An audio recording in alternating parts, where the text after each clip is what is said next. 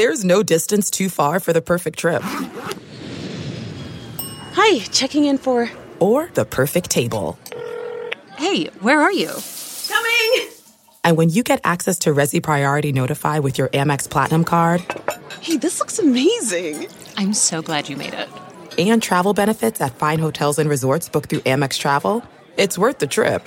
That's the powerful backing of American Express. Terms apply. Learn more at americanexpress.com/withAmex. I don't know. I played Georgia Southern 4 times. Obviously when Paul Johnson was there, they played in the national championship and played them in the second round of the playoffs down there. They have better athletes than they look on tape, and that's what I told the players. It's the same kind of thing. This is a big game for them. They've played in a bunch of big games. We played them when they were in the Sun Belt. They got good athletes and guys that can run. So we told them they're going to be a little bit more twitchier, faster than you see on tape. And, they have a long standing, much like Nebraska. They have a long standing. They've won their 5 or 6 national championships and that way. And wasn't that long ago, they were pretty good at, they were winning 10, 11 games going to bowls. So, as I said, I'm glad I'm 0-2 at Georgia Southern, so I'm glad we're here in Lincoln this week. So I'm hoping that will be an asset.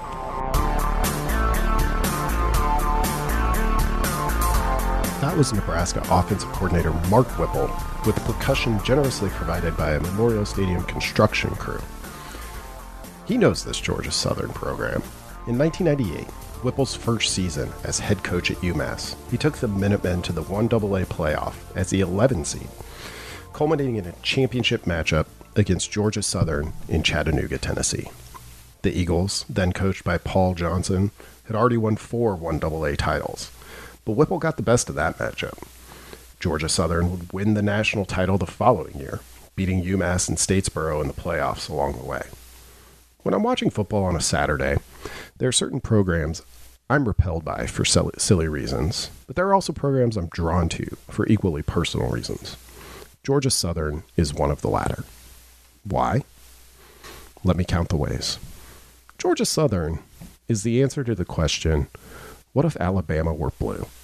I've always liked that. Always enjoyed those uniforms. Georgia Southern, like Auburn, has an eagle that flies around the stadium before kickoff. Unlike Auburn, Georgia Southern is actually the Eagles. I've been there for a game in Statesboro. It's great. Georgia Southern rose to become a 1AA power through defense and a devotion to the option. Sound familiar? The option is a ghost that haunts Statesboro, much as it has in Lincoln in the 21st century. It's not that you have to run the option, it just seems like most people would prefer it. But the real reason I find Georgia Southern so attractive as a program is legendary coach Erk Russell. He was a 4-sport letter winner at Auburn. Did you catch that? 4-sport letter winner. Last one to do it at Auburn. From there, he became Georgia's longtime defensive coordinator. When it looked like Vince Dooley was going to leave Georgia for Auburn, also Dooley's alma mater, in the early 1980s, everyone thought Russell would take over as Georgia's head coach. Dooley didn't leave, so Russell decided to take on the challenge of restarting Georgia Southern football. The program, like a lot of programs at the time, ceased playing the sport in World War II. But it stayed dormant for 40 years. It would seem crazy today, a coordinator like Russell, who was viewed as good enough to lead an SEC team, jumping down a division for a program that hadn't existed for 4 decades. Money wasn't tight at Georgia Southern in 1981. It was non-existent. The Eagles had one set of pants, plain white ones, that they wore in practice and in games. Helmet decoration was a piece of white tape on a blue helmet that served as a stripe. The team had to use old school buses, the yellow ones, to get to the stadium, which it still does today, even though it doesn't have to. It's tradition now. Georgia Southern played 2 seasons under Russell as a club team, moved up to 1AA, and won a national title in its second year at that level. Russell was a larger-than-life character. He smoked victory cigars. He came up with the motto GATA, G-A-T-A, get after their asses, which you see everywhere in Statesboro. He'd headbutt players for good plays, his famously bald head straight to the players' helmets. Point is, Erk Russell was awesome. Georgia Southern has been chasing that version of the program for most of the past 30 years. Paul Johnson won there, running the option. Jeff Monken, currently Army's head coach, won there running the option. Willie Fritz won there running an updated version of the option. But now the Eagles are in a period of transition. Clay Helton is here, and that's the end of the option days. Makes me a little sad, if I'm being honest. But I'll always admire Georgia Southern as a concept. Like Whipple, I'm glad they're coming to Lincoln. You're listening to the I-80 Preview Podcast, Huskers Eagles Edition. I'm Hail Varsity Managing Editor Brandon Vogel. Let's talk some football. We'll open the first half of this week's show by reviewing the game tape from last week's podcast. 3 keys for Nebraska to beat North Dakota. How did they fare? Number 1, I thought the Huskers had to be over 5 yards a carry. Maybe not have to, but should. With a run game that had plenty of questions to answer coming in. Nebraska went for 5.95, but it's not as good as that number might make you think. You watch the game, you probably know. A lot of that was Anthony Grant creating something from nothing. Some of his runs, based on what you saw in the backfield immediately after the snap, they speak well to Grant, let's put it that way. But we also got a couple of carries from Casey Thompson, which is a nice development, something I think Nebraska will have to do going forward. So overall, it wasn't pretty. It wasn't dominant, really, outside of Grant. But Nebraska went for over 5 yards a carry. So check mark on that one. Key number 2 against North Dakota, I wanted to see 2 sacks out of the Husker defense. That group of edge rushers is just too good, in my opinion, to be held without a sack, which is what happened against Northwestern. And North Dakota was a team that a year ago did a really good job at limiting sacks. And they limited Nebraska to 0 in the first half. But Garrett Nelson got a strip sack early in the second half. It was the moment things really kind of flipped in that game, which was tied 7-7 at halftime. Nobody needs to be reminded. And then TCU transfer O'Shawn Mathis also got on the board and had some pressures after he actually got the sack. So a little bit of progress there. Key number 2, check mark Nebraska. Final key going into last week's game against the Fighting Hawks, 3rd down. Nebraska was good in the first half on 3rd down against Northwestern, not so good in the second half. And the difference was, well, they got behind the chains. The good news here is Nebraska went 6 of 11 against North Dakota. The better news is that's 54.5%. The better news is it was the second straight game the Huskers have been over 54% on 3rd down. The bad news from the North Dakota game was the average distance on 3rd down was 8.2 yards to go. Probably not going to be sustainable against many opponents going forward. That said, we'll give the Huskers a check mark, 6 of 11, plenty good enough. And it ended up with a North Dakota game that, for as anxious as the atmosphere was in Memorial Stadium at halftime of that game, ended up through the second half landing pretty close to where the opening line put that game. Had the Huskers by 22 points. They ended up with a 21-point win. It wasn't pretty. It wasn't perfect, but it was a win. On to this week's game. We'll start with a look at the opening line. Georgia Southern opened the Clay Helton era with a 59-7 win over FCS Morgan State. It was a bit of a deceiving blowout. The score in this game with 5 minutes left in the first half was 10-7. Georgia Southern had 3 interceptions and benefited from a muff punt that set the Eagles up on the Bears' 5-yard line. Despite that amazing starting field position, the Eagles only got a field goal out of that drive. It was just a little punchy in the first half. And the opening line for this Nebraska-Georgia Southern game reflects some of that skepticism, I think, around the Eagles. Huskers opened as a 22-point favorite at Circa Sports on Sunday, and the line was trending towards about 24 points midweek. That said, Georgia Southern was one of the biggest risers in the SP Plus rankings this week, jumped from 118th in the preseason to 102nd after the first game. Nebraska, which of course has played 2 games to this point, is down 4 spots from its preseason ranking to 48th, though its rating has only changed by about a half point. So despite the loss to Northwestern, SP Plus at least isn't seeing a huge difference in the Huskers to this point. That rating system, which comes from Bill Connolly at ESPN, would have Nebraska as about a 21-point favorite, so pretty close to where this line opened. FPI, ESPN's Football Power Index, however, sees a significantly closer game. Nebraska is ranked 49th there, Georgia Southern 94th, and you use the team ratings, add a little bit of home field advantage in there, and it projects a line of Nebraska minus 13. Move into the key players portion of the first half here, and we'll start with the visitors, as we usually do. Number 1 for Georgia Southern, Caleb Hood, wide receiver. He was the Eagles' primary playmaker a year ago in the slot, and this new offense is honestly probably a better fit for him. He did a little bit of everything last year.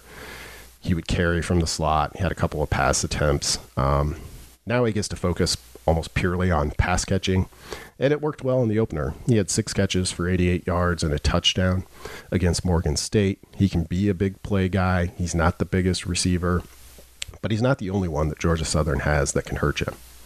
Number 2 for the Eagles, safety Anthony Wilson.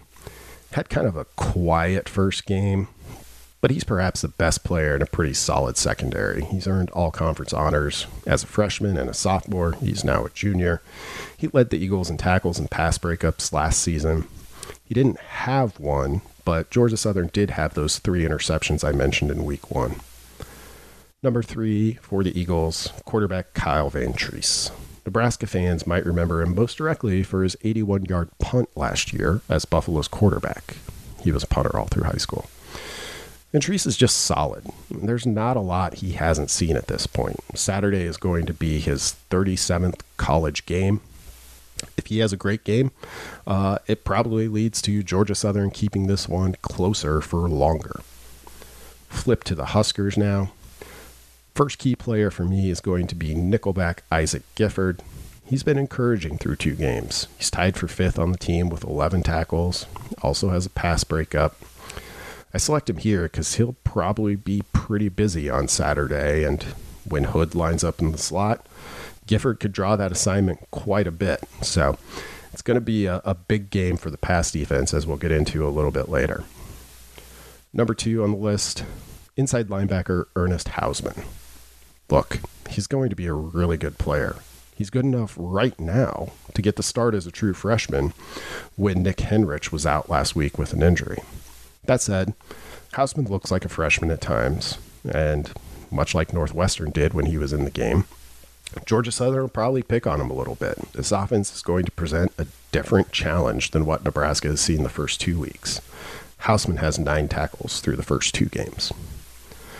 Third on the list for me, it's going to be a bit of a wild card, but I'm going to go with wide receiver Marcus Washington. Washington only has 4 catches for 58 yards, but he's made some tough catches through 2 games. I didn't know really what to expect from him based on his time at Texas. And I would say so far, even though we've got a limited sample size here, he's exceeded my expectations. Feels like he's a player that one of these weeks is going to break out and be Nebraska's leading receiver. Could be this week. Wouldn't be a bad week for it. That'll take us to halftime. Here's meteorologist Rusty Dawkins with the forecast for Nebraska, Georgia Southern. You can follow Rusty on Twitter at Husker Weather, and check HailVarsity.com throughout the week for updates ahead of game day. Hi there, everyone. I'm meteorologist Rusty Dawkins for Hail Varsity, and this is the I-80 Preview Podcast. And in short, it's going to be a soggy one. We've got a decent chance for rain on and off throughout the day on Saturday. It might hear a rumble of thunder every now and then as well. So if you have tailgating plans, let's say early afternoon, around noon, temperatures on the cool side. I mean, after 90s for the entire week leading up to this game, we'll be around 70 by noon on Saturday. Showers, thunderstorms possible on and off, a northeast wind at 5 to 15 miles per hour. Then as we head into the afternoon, still a chance for rain. Temperatures still on the cool side, upper 60s, lower 70s. That chance for rain on and off and a northeast wind at 10 to 20 miles per hour. Now as we head towards the game, kickoff 6:30, temperatures now falling into the 60s. So almost a chill in the air, upper 60s by kickoff, that chance for a shower or a thunderstorm, and a northeast wind dying down at 5 to 15 15 miles per hour. By halftime, middle 60s, that chance for rain still sticking around, and that northeast wind at 5 to 10 miles per hour. By the end of the game, right around 60 degrees for the temperature, and with the chance for showers and thunderstorms. Boy, make sure you have that parka packed and make sure your poncho packed, because the chance for rain is going to be out there. And with temperatures dropping into the 60s, lower 60s, it'll be a little chilly, especially if you get wet from all the rain potential. So if you want more updates, you can follow my social media pages. That's Husker Weather. Also my personal one, Rusty WX. I do forecasts every day on that one. And also you can follow the Hail Varsity channels and all of their social media channels and website. Go Big Red. And we're into the second half, where games are won or lost. That's actually not true. You can win or lose a game in the first half too, but it just sounds better if you focus on the second half. So let's get down to it. What does Nebraska need to do against this Georgia Southern team? As mentioned, with Clay Helton now running the show in Statesboro, this is no longer the tough-nosed option team that its fan base probably still identifies with. Instead, the Eagles are a pass-first spread team, like most of college football, to be honest. And that kind of informs everything here. So how does Nebraska win this game? Key number one for me, keep the big passing plays down. Brass tacks right out of the gates. If Georgia Southern is to have a chance at an outright upset here, the only way that materializes, in my mind at least, is with big plays in the passing game. Maybe might require a lot of them. Against Morgan State, which was 2-9 a year ago, picked to finish last in its conference and playing its first game under a new head coach who just took the job this summer, Georgia Southern hit for an explosive pass against the Bears on 19.6% of dropbacks.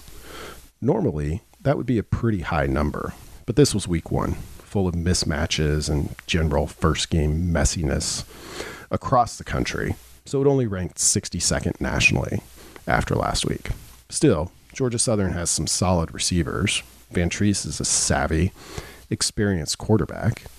The Eagles are likely going to attempt 40 to 45 passes in this game.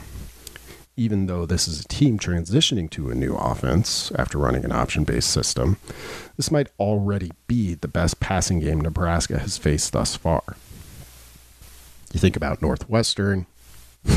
Ryan Hilinski had one of his best games, probably his best game, as a Northwestern Wildcat. But it's not a team that you say, well, they could throw it 50 times a game and beat us. North Dakota, as we talked about last week, came in with a pretty accurate quarterback in Tommy Schuster, career completion percentage of 65%, but that was a lot of short passing. It also is a team that's not going to beat you throwing 50 times a game. Georgia Southern, at some point in the future, probably, might be a team that can beat you throwing that often. The good news for Nebraska is the pass defense has been stronger than the run defense to this point. The Huskers are giving up an explosive pass on just 12% of attempts through 2 games. Nebraska's 5.9 yards allowed per pass attempt is only slightly above average, but it's still above average. The weakness so far has been the completion percentage, 68%, which ranks 101st. That's a weakness you can live with for now. You'd like to see it come down a little bit. But it's unlikely this Georgia Southern team is going to nickel and dime its way down the field consistently via the pass. The key for Nebraska is avoiding the big passing plays. A 15% explosive pass rate probably gets it done for the Huskers. That's higher than Nebraska's season average, again, 12%, but would be about average nationally most years. Assuming about 40 attempts for Georgia Southern on Saturday, that would be no more than 6 passing plays of 15 plus yards. So have your pen and paper handy if you want to track that one. Key number 2 for a Nebraska win on Saturday: no backfield breaches. After 2 games, the Huskers are about average in tackles for loss allowed, averaging 4.5 per game, which ranks 60th. Georgia Southern had 5 in its season opener from 5 different players. Like a lot of defenses trying to find their way, negative plays can often be the difference between winning and losing. It was last year, and this 2022 Georgia Southern defense didn't really show in the opener that it's drastically different or better from a season ago. In 2021, Georgia State averaged 9 tackles for loss in its 3 wins, which was 5th nationally. It averaged 5.7, which is still good, 46th in 9 losses. But it goes to show you just how much this defense needed those plays, needing to hit 9 or to average 9 in, albeit 3 wins, is an absurdly high number. Nebraska's offensive line hasn't really assuaged any of the offseason concern in its first 2 outings, at least in my view. The Huskers' front has struggled to keep pressure off Casey Thompson at times. It has struggled to open holes in the run game most of the time. And yet, Anthony Grant has still rushed for 290 yards. A note on Grant. Clay Helton, former USC coach, of course, said this week during his press conference that he thinks Grant could be one of the best running backs in the country in 2022. So, nice plaudit there for Nebraska's new addition. This season is already feeling like last season for Nebraska in that, offensively at least, it might be defined by how well the Huskers can work around a shaky offensive line. It's not the thing you want to hear going into game number 3. I think I made it to game number 5 maybe last year before I wrote that column that said basically the same thing, yet here we are again. That said, in this game, the Husker offense should be able to attack the Eagles with the run or the pass. Georgia Southern is always going to be more individually talented than your average G5 team. Mark Whipple essentially said the same thing in the opening quote for this show. And individuals winning matchups can always lead to negative plays. Negative plays can dead-end drives. Nebraska probably doesn't have to be drastically better at avoiding tackles for loss than it has been to this point. Just a little bit better to stay truly comfortable. Put this number at 4. Keep the tackles for loss at 4 or under, and the Huskers should be fine. Key number 3. Do you have the time? Of the 120 game minutes of football Nebraska has played so far this season, the Husker offense has had the ball for less than 50 minutes. 49-47 to be exact. Against North Dakota last week, the offense had the ball for 23-59. Against Northwestern, it was 25-48. Time of possession isn't everything, but it's hard to win consistently with a 10-minute deficit each time out. You have to be super explosive and convert in the red zone at a high rate to make that amount of possession work if you're an offense. Think Chip Kelly era Oregon if you need a visual. If the reason your time of possession is low is because you're going up and down the field at will, no problem. If you're not going up and down the field, it can be a problem. That's part of the reason why Nebraska's offense might be a little undervalued right now. It has its issues, the O-line foremost among them, but the biggest issue might be that it hasn't had the ball enough. After 2 games, Nebraska is averaging .488 points per play. It's not an amazing number, but it's better than any Frost season to this point. A lot better. The Huskers' high for a season under Frost is .414, set in 2018. Last year was .403. At his press conference in the middle of the week, Whipple brought this point up. Said if you can average about a point for every other play, you're doing pretty good. And that's true. I always love when a coach kind of gives you a peek at what sort of their internal thresholds or metrics to hit are. And for Whipple, you're talking about 0.5 points per play. His Pitt team in 2021 averaged .542 points per play. That translated to about 41 points a game. Nebraska's 2022 offense isn't in that class yet, but at .488 might be closer than you would have guessed after 2 games. Stay on the field more, and more people might notice what this offense is actually achieving in terms of point scoring. I mean, we're not talking about a 40-point per game offense to this point, but it hasn't been bad, given just how little the Huskers have actually had the ball. Having it more is going to require some help from the defense, of course. Black shirts have allowed too many long drives through 2 games. I hope you can shore that up. But this key will be very simple to monitor. Just win time of possession. Nebraska probably doesn't have to do that to win, but if you'd like to have a game that leaves you feeling good as Oklahoma comes to town next week, that might be the easiest way to get there. That's this week's show. Thanks as always for listening. As we do each week, I will urge you, if you like the show, do your podcast chores, rate and review it, tell a friend, subscribe. Better yet, subscribe to Hail Varsity. You go to hailvarsity.com/subscribe and use the promo code I80 as a listener of this show. You can get a discount on your subscription, which gets you 11 monthly issues of what I think is a very, very fine magazine. So, thanks as always for listening. We'll catch you next week when Oklahoma comes to town.